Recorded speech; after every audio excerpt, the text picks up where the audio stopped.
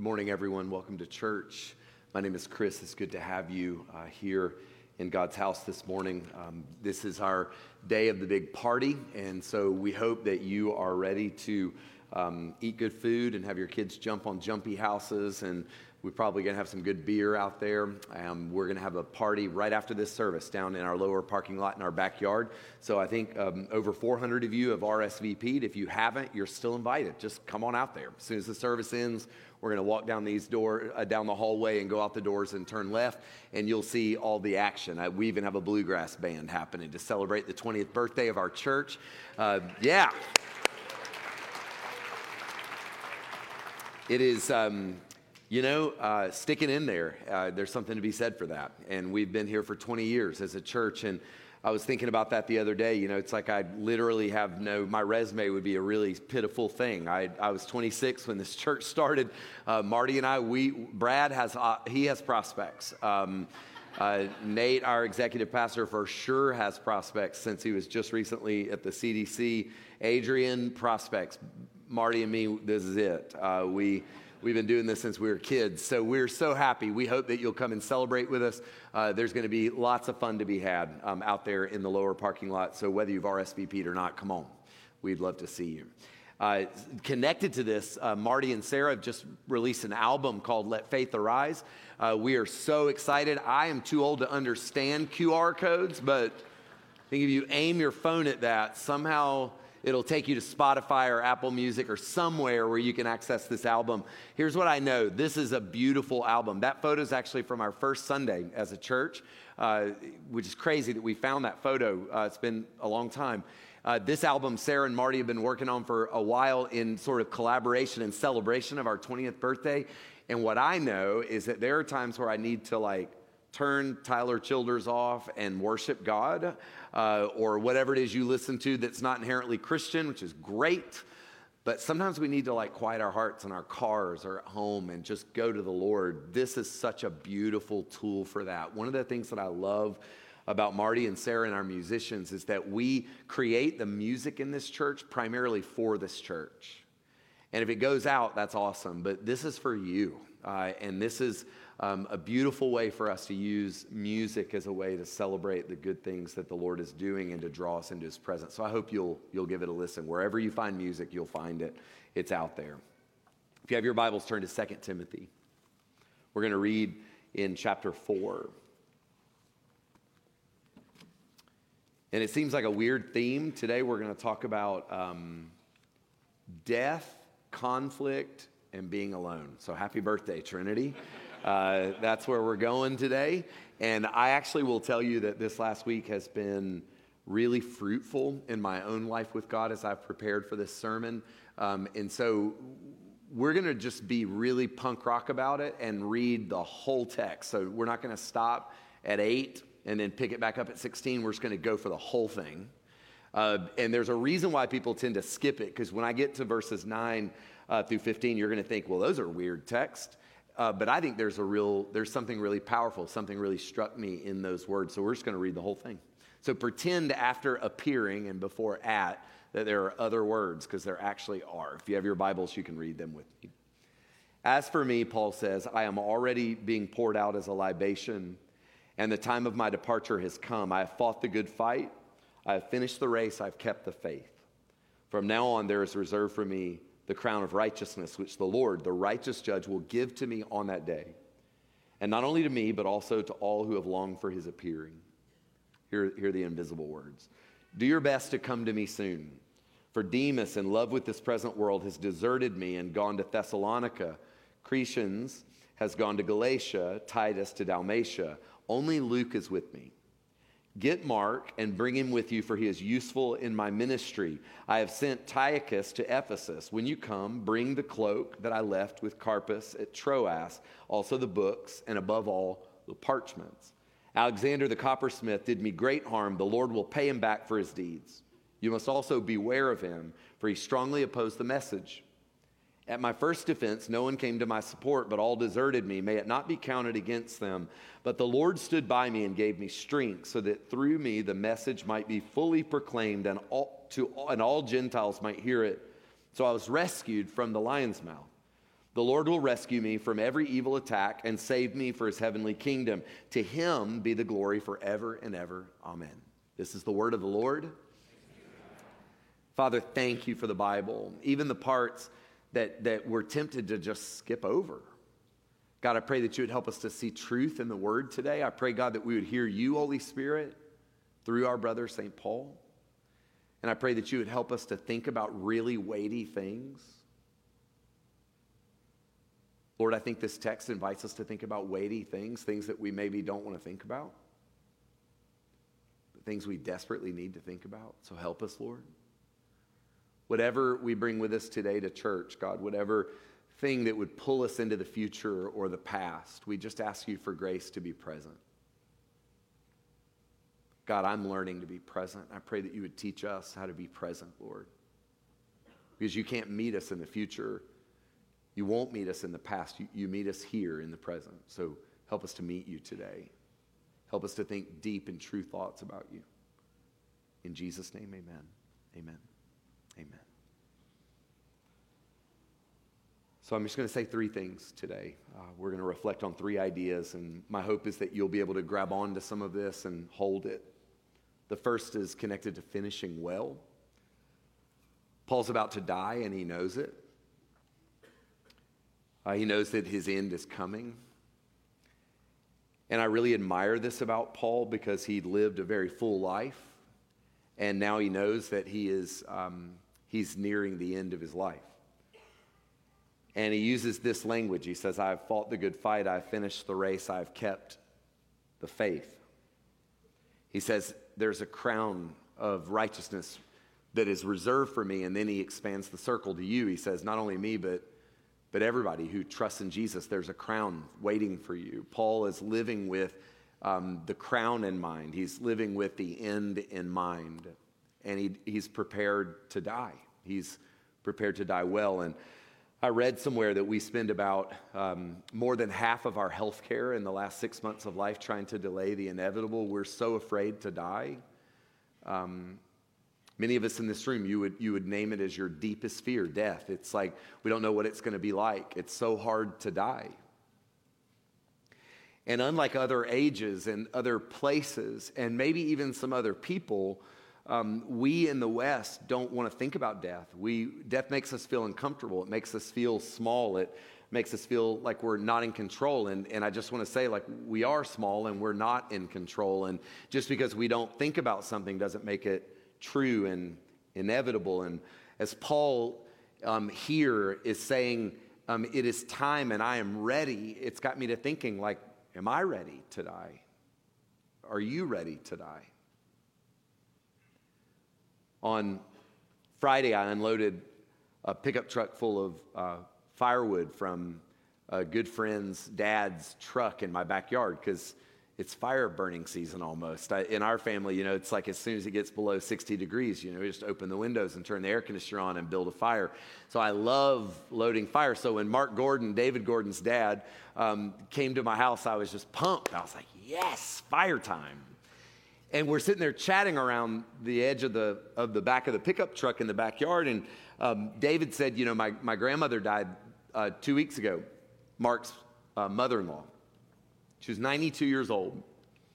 And I said, oh, I'm so sorry. And he said, oh, she died really well.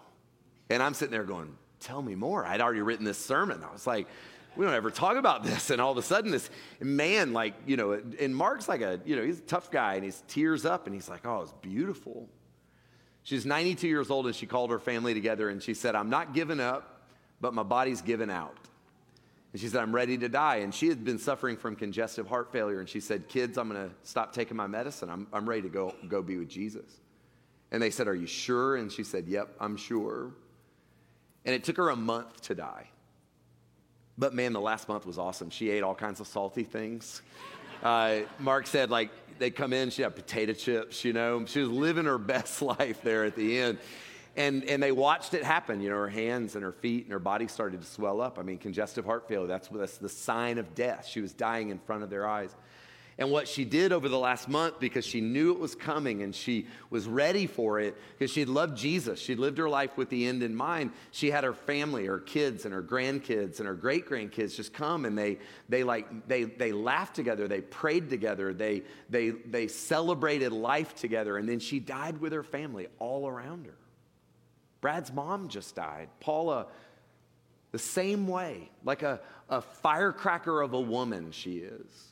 And I use the word is because Mark's mother-in-law and Paula, Brad's mom, are more of an is now than they ever were. Like, they're present tense. We don't become past tense when we die. Paul knew that he'd lived his life and that he was going to have a crown of righteousness, that there was a telos, a future in front of him. And when Paula died, it was the same way. It was a movement toward and surrounded by family, and the end had come. Every one of us, we're all going to die. I know you may not like hearing that, but it's just true. And lately I've been thinking, well, if death is inevitable, then how do we do it the right way? How do we live in the right way? And one of the things that I've been considering, and unfortunately, maybe fortunately, over the last year and a half, I've had more than my fair share, is that one of the ways that we learn to be okay when death comes is to welcome all the little deaths that we experience as we live our lives. I think so often we hide from our losses, we hide from our failures, we hide from things that change or things that end or things that we don't understand or things that don't make sense, and we live in places of denial. And I think that one of the ways that you will die well, that I will die well, is to own your losses and experience the little deaths that come 1,000,000 times. Paul had been shipwrecked. He'd been stoned multiple times. He'd had people reject him. He learned to live with the little death so that he would be ready to experience the big death with open hands. If you and me live in denial about our finitude and our vulnerability our whole life long, then it's a fool's errand to believe that we will die well. You practice dying so that when you die, you will open up your hands and open up your heart and be willing to go where you do not know. Paul lived with the end in mind. He wasn't perfect, but he lived actually in such a way that he was able to let go when it was time to let go. I've experienced lots of little death over the last year and a half, and 4 books have really carried me, and I'm going to commend these books to you. I'm going to warn you, they're not all Christian books, so if you don't like to read books that are not super, super, super Christian, then just ignore what I'm about to say, because these are some of these 2 Christians, a Jewish rabbi, and a heathen. So it sounds like a joke I'm about to tell. 2 Christians, a Jewish rabbi, and a heathen walk into a bar. These 4 books are written by those people. First, William Bridges' book, Transitions. This book is 40 years old. He's the heathen. And Bridges talks about transition, and he says that we all experience change, but that transition's like an emotional state. Death is a transition. The dissolution of a marriage is a transition. The loss of a job is a transition. A diagnosis that you did not ask for and did not want is the beginning of a transition. Transition's an internal emotional process. And if we don't honor the process, we won't be ready to walk through transition. We'll repeat again and again and again. I've done it too much. I'm tired of it. I want to grow. And he says that transition's marked by 3 stages: an ending, a chaotic gray zone where you do not know what's going to happen next and you are not in control, and then a new beginning. In our anxiety, we want our new beginnings and our endings to match up, or we want to have the new beginning start so we don't have to feel afraid. And he said it doesn't work that way. If we do not grieve the endings in life, and some of us right here are going through some kind of an ending, and you understand endings can look 1,000,000 different ways. The ending can be something bad or good. But if we don't own the fact that things have changed and grieve those things and then enter into uncertain spaces, we'll never be able to welcome new beginnings like we hope to. Bridges has been super helpful, probably the most helpful book that I've read in the last year. Second, Arthur Brooks wrote a book called From Strength to Strength that is very, very helpful. And I love Arthur Brooks. He's a believer. He's one of the ones that became a Christian later in life. And this is a relatively recent book. Brooks writes for publications The two Brooks I love, Arthur and David Brooks are two people I like to read from time to time. Well, Arthur basically writes about what it looks like to get old. And one of the things that he says, and for those of you that are 40 and over, listen to me on this. For those of you that are younger, listen to me on this. You're going to have to transition at some point from trying to climb the ladder and ascend into something more receptive, more contemplative. And if we fail to let go of thinking we can always be moving up, achieving, I'm a striver. If we don't get off of that, then we won't know how to die well. We'll be frustrated, older people. We'll be bitter.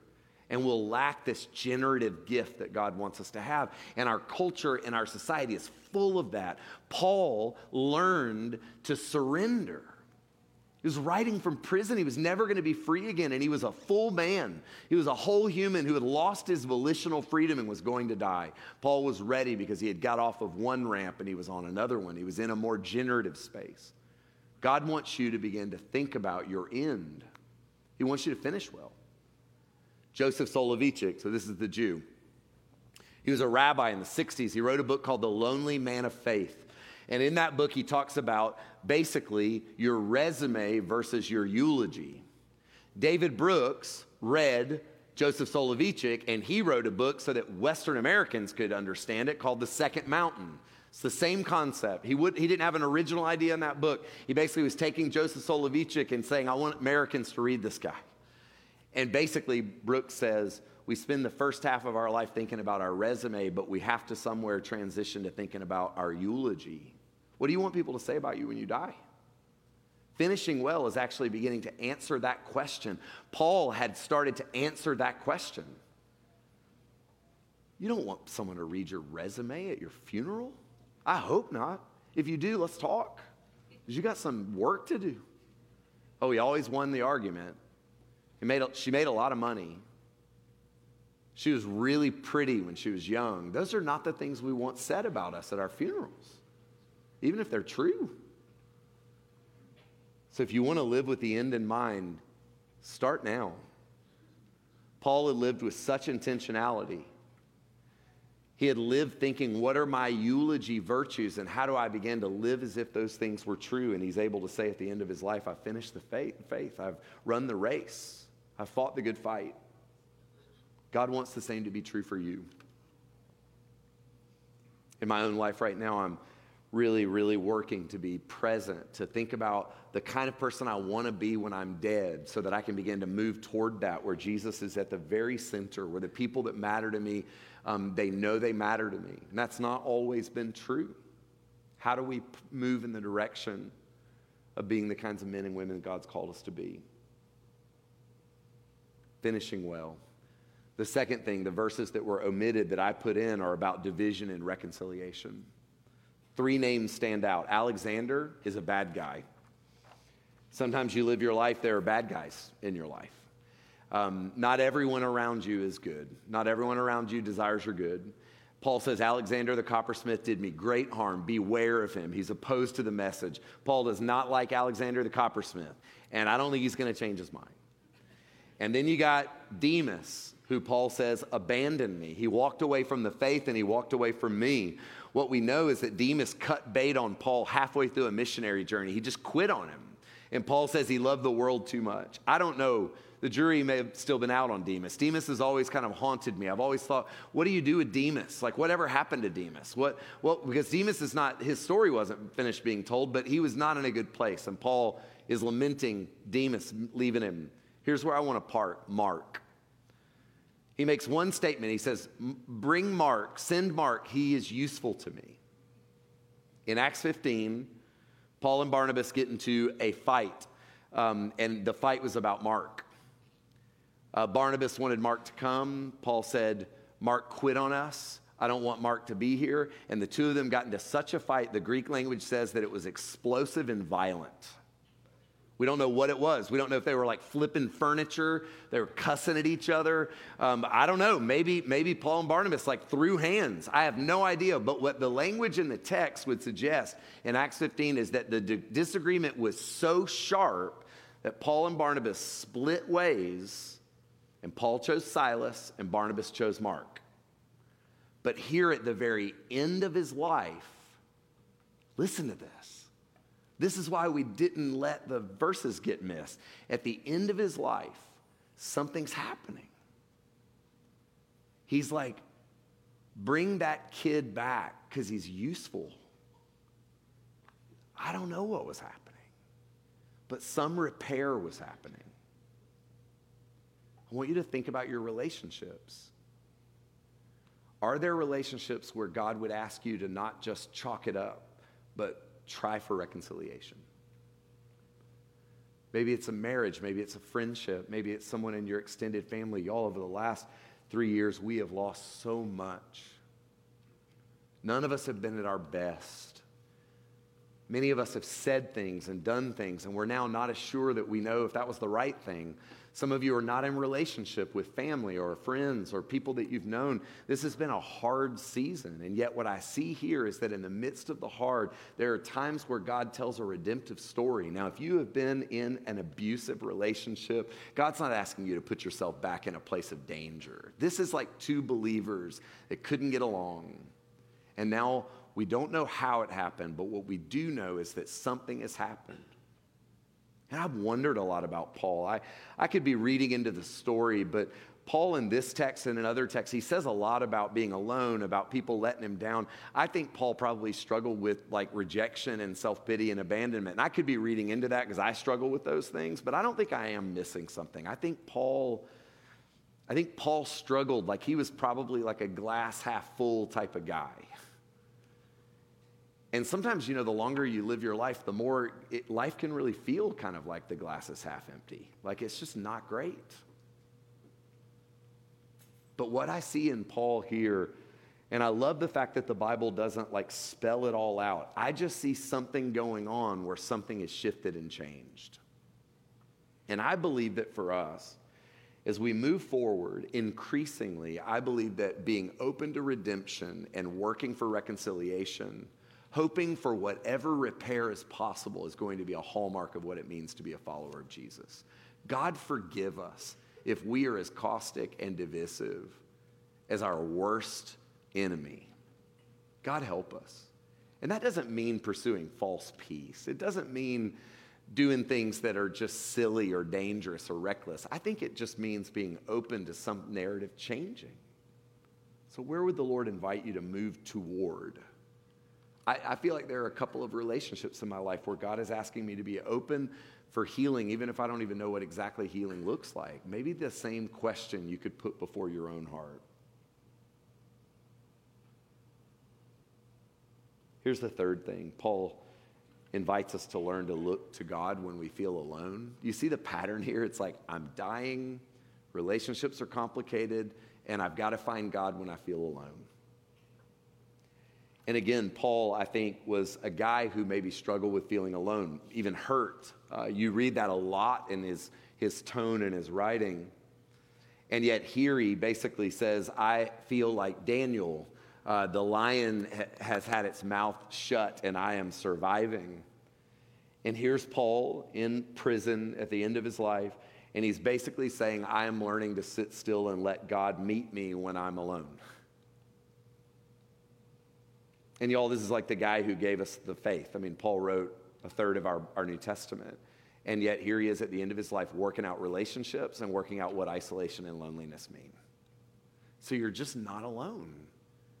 You're in good company. We're in really good company. This is where the Bible is like real and gritty. Let's just let it be that. So what Paul is learning is he's learning to find God in the middle of it all. And I'm the kind of personality who tends toward, I read the book Codependent No More this last year and realized, oh my gosh, I am one of those. That's another old book. And so for me, my desire to mitigate loneliness is to not be alone at all costs. Like just grab. And that overwhelms people. Some of us have made a kind of perverse friend out of loneliness. You hate it, and yet it's who you think you are. Here's what I know, regardless of our temperament, introvert, extrovert, we were all made for relationship. We were all made to be connected. And some of us have to learn to sit still. Some of us have to engage a little more, but all of us have an invitation to grow. And what Paul is saying here is I'm learning to sit still and I'm finding God. So for me, learning to find God is about engaging in disciplines of abstinence. It's learning to just settle it in. For others of you, it might be disciplines of engagement. That's how you find God. Because here's what I know. The more I connect to God when things aren't okay, the more I'm able to be found by other people when things aren't okay. God first, and then others. And I love the fact that Paul here at the end of his life is going to be surrounded by some others. People coming to him, people being with him. But first he said, God's taking care of me. I want to challenge you to think about your relationship to God, because your relationship to God is going to then inform your capacity for relationship and connection to other people. God wants our relationships to be clean, cleaner than they have been. So here's the question I want to put in front of all of us. You can put it up there. What does finishing well look like for you? And if you're 30, what a great time to begin thinking about this. If we're dying, it's never too late to begin thinking about this. I believe the Lord would have us consider where we are and then ask the question, Lord, where are you inviting me to make some changes to move in the direction of being the person that you've called me to be? In this sense, I want to be like Paul. I want to be a person who's growing until the very, very end. So we're going to spend a couple of moments in quiet. And you won't finish this. My hope is that you'll pick up one of those books maybe and read it, and it'll help you begin to think. Soloveitchik is more theological and philosophical. The book's only like 140 pages. It's a great book. It's powerful. But like if you're not into reading things that are a little more abstracted, like go with David Brooks, the last one, The Second Mountain. But what he basically says is that both of them say that we have to move from like advancing and conquering to something and someone and being the kinds of people who are conquered. And Soloveitchik uses Adam as an example, that the first account of Adam in our Bible, he is naming, subduing, he's doing all the kind of like conquering things. And then the second account of Adam in Genesis 2, and it's there in your Bible, you should look it up. It says another account of creation. It's right under your nose. Adam is subdued, and out of his side comes, out of brokenness comes a partner. The first Adam is alone, the second Adam is with. And that's what God wants, is all of us to move from being alone to being with. And it takes a lot of intentionality to get there. So we're going to be quiet for a couple of minutes, and we're going to start to consider this question, and then I hope you'll carry it into your week. And then after a couple of minutes, I'll lead us through communion. But let's be still first.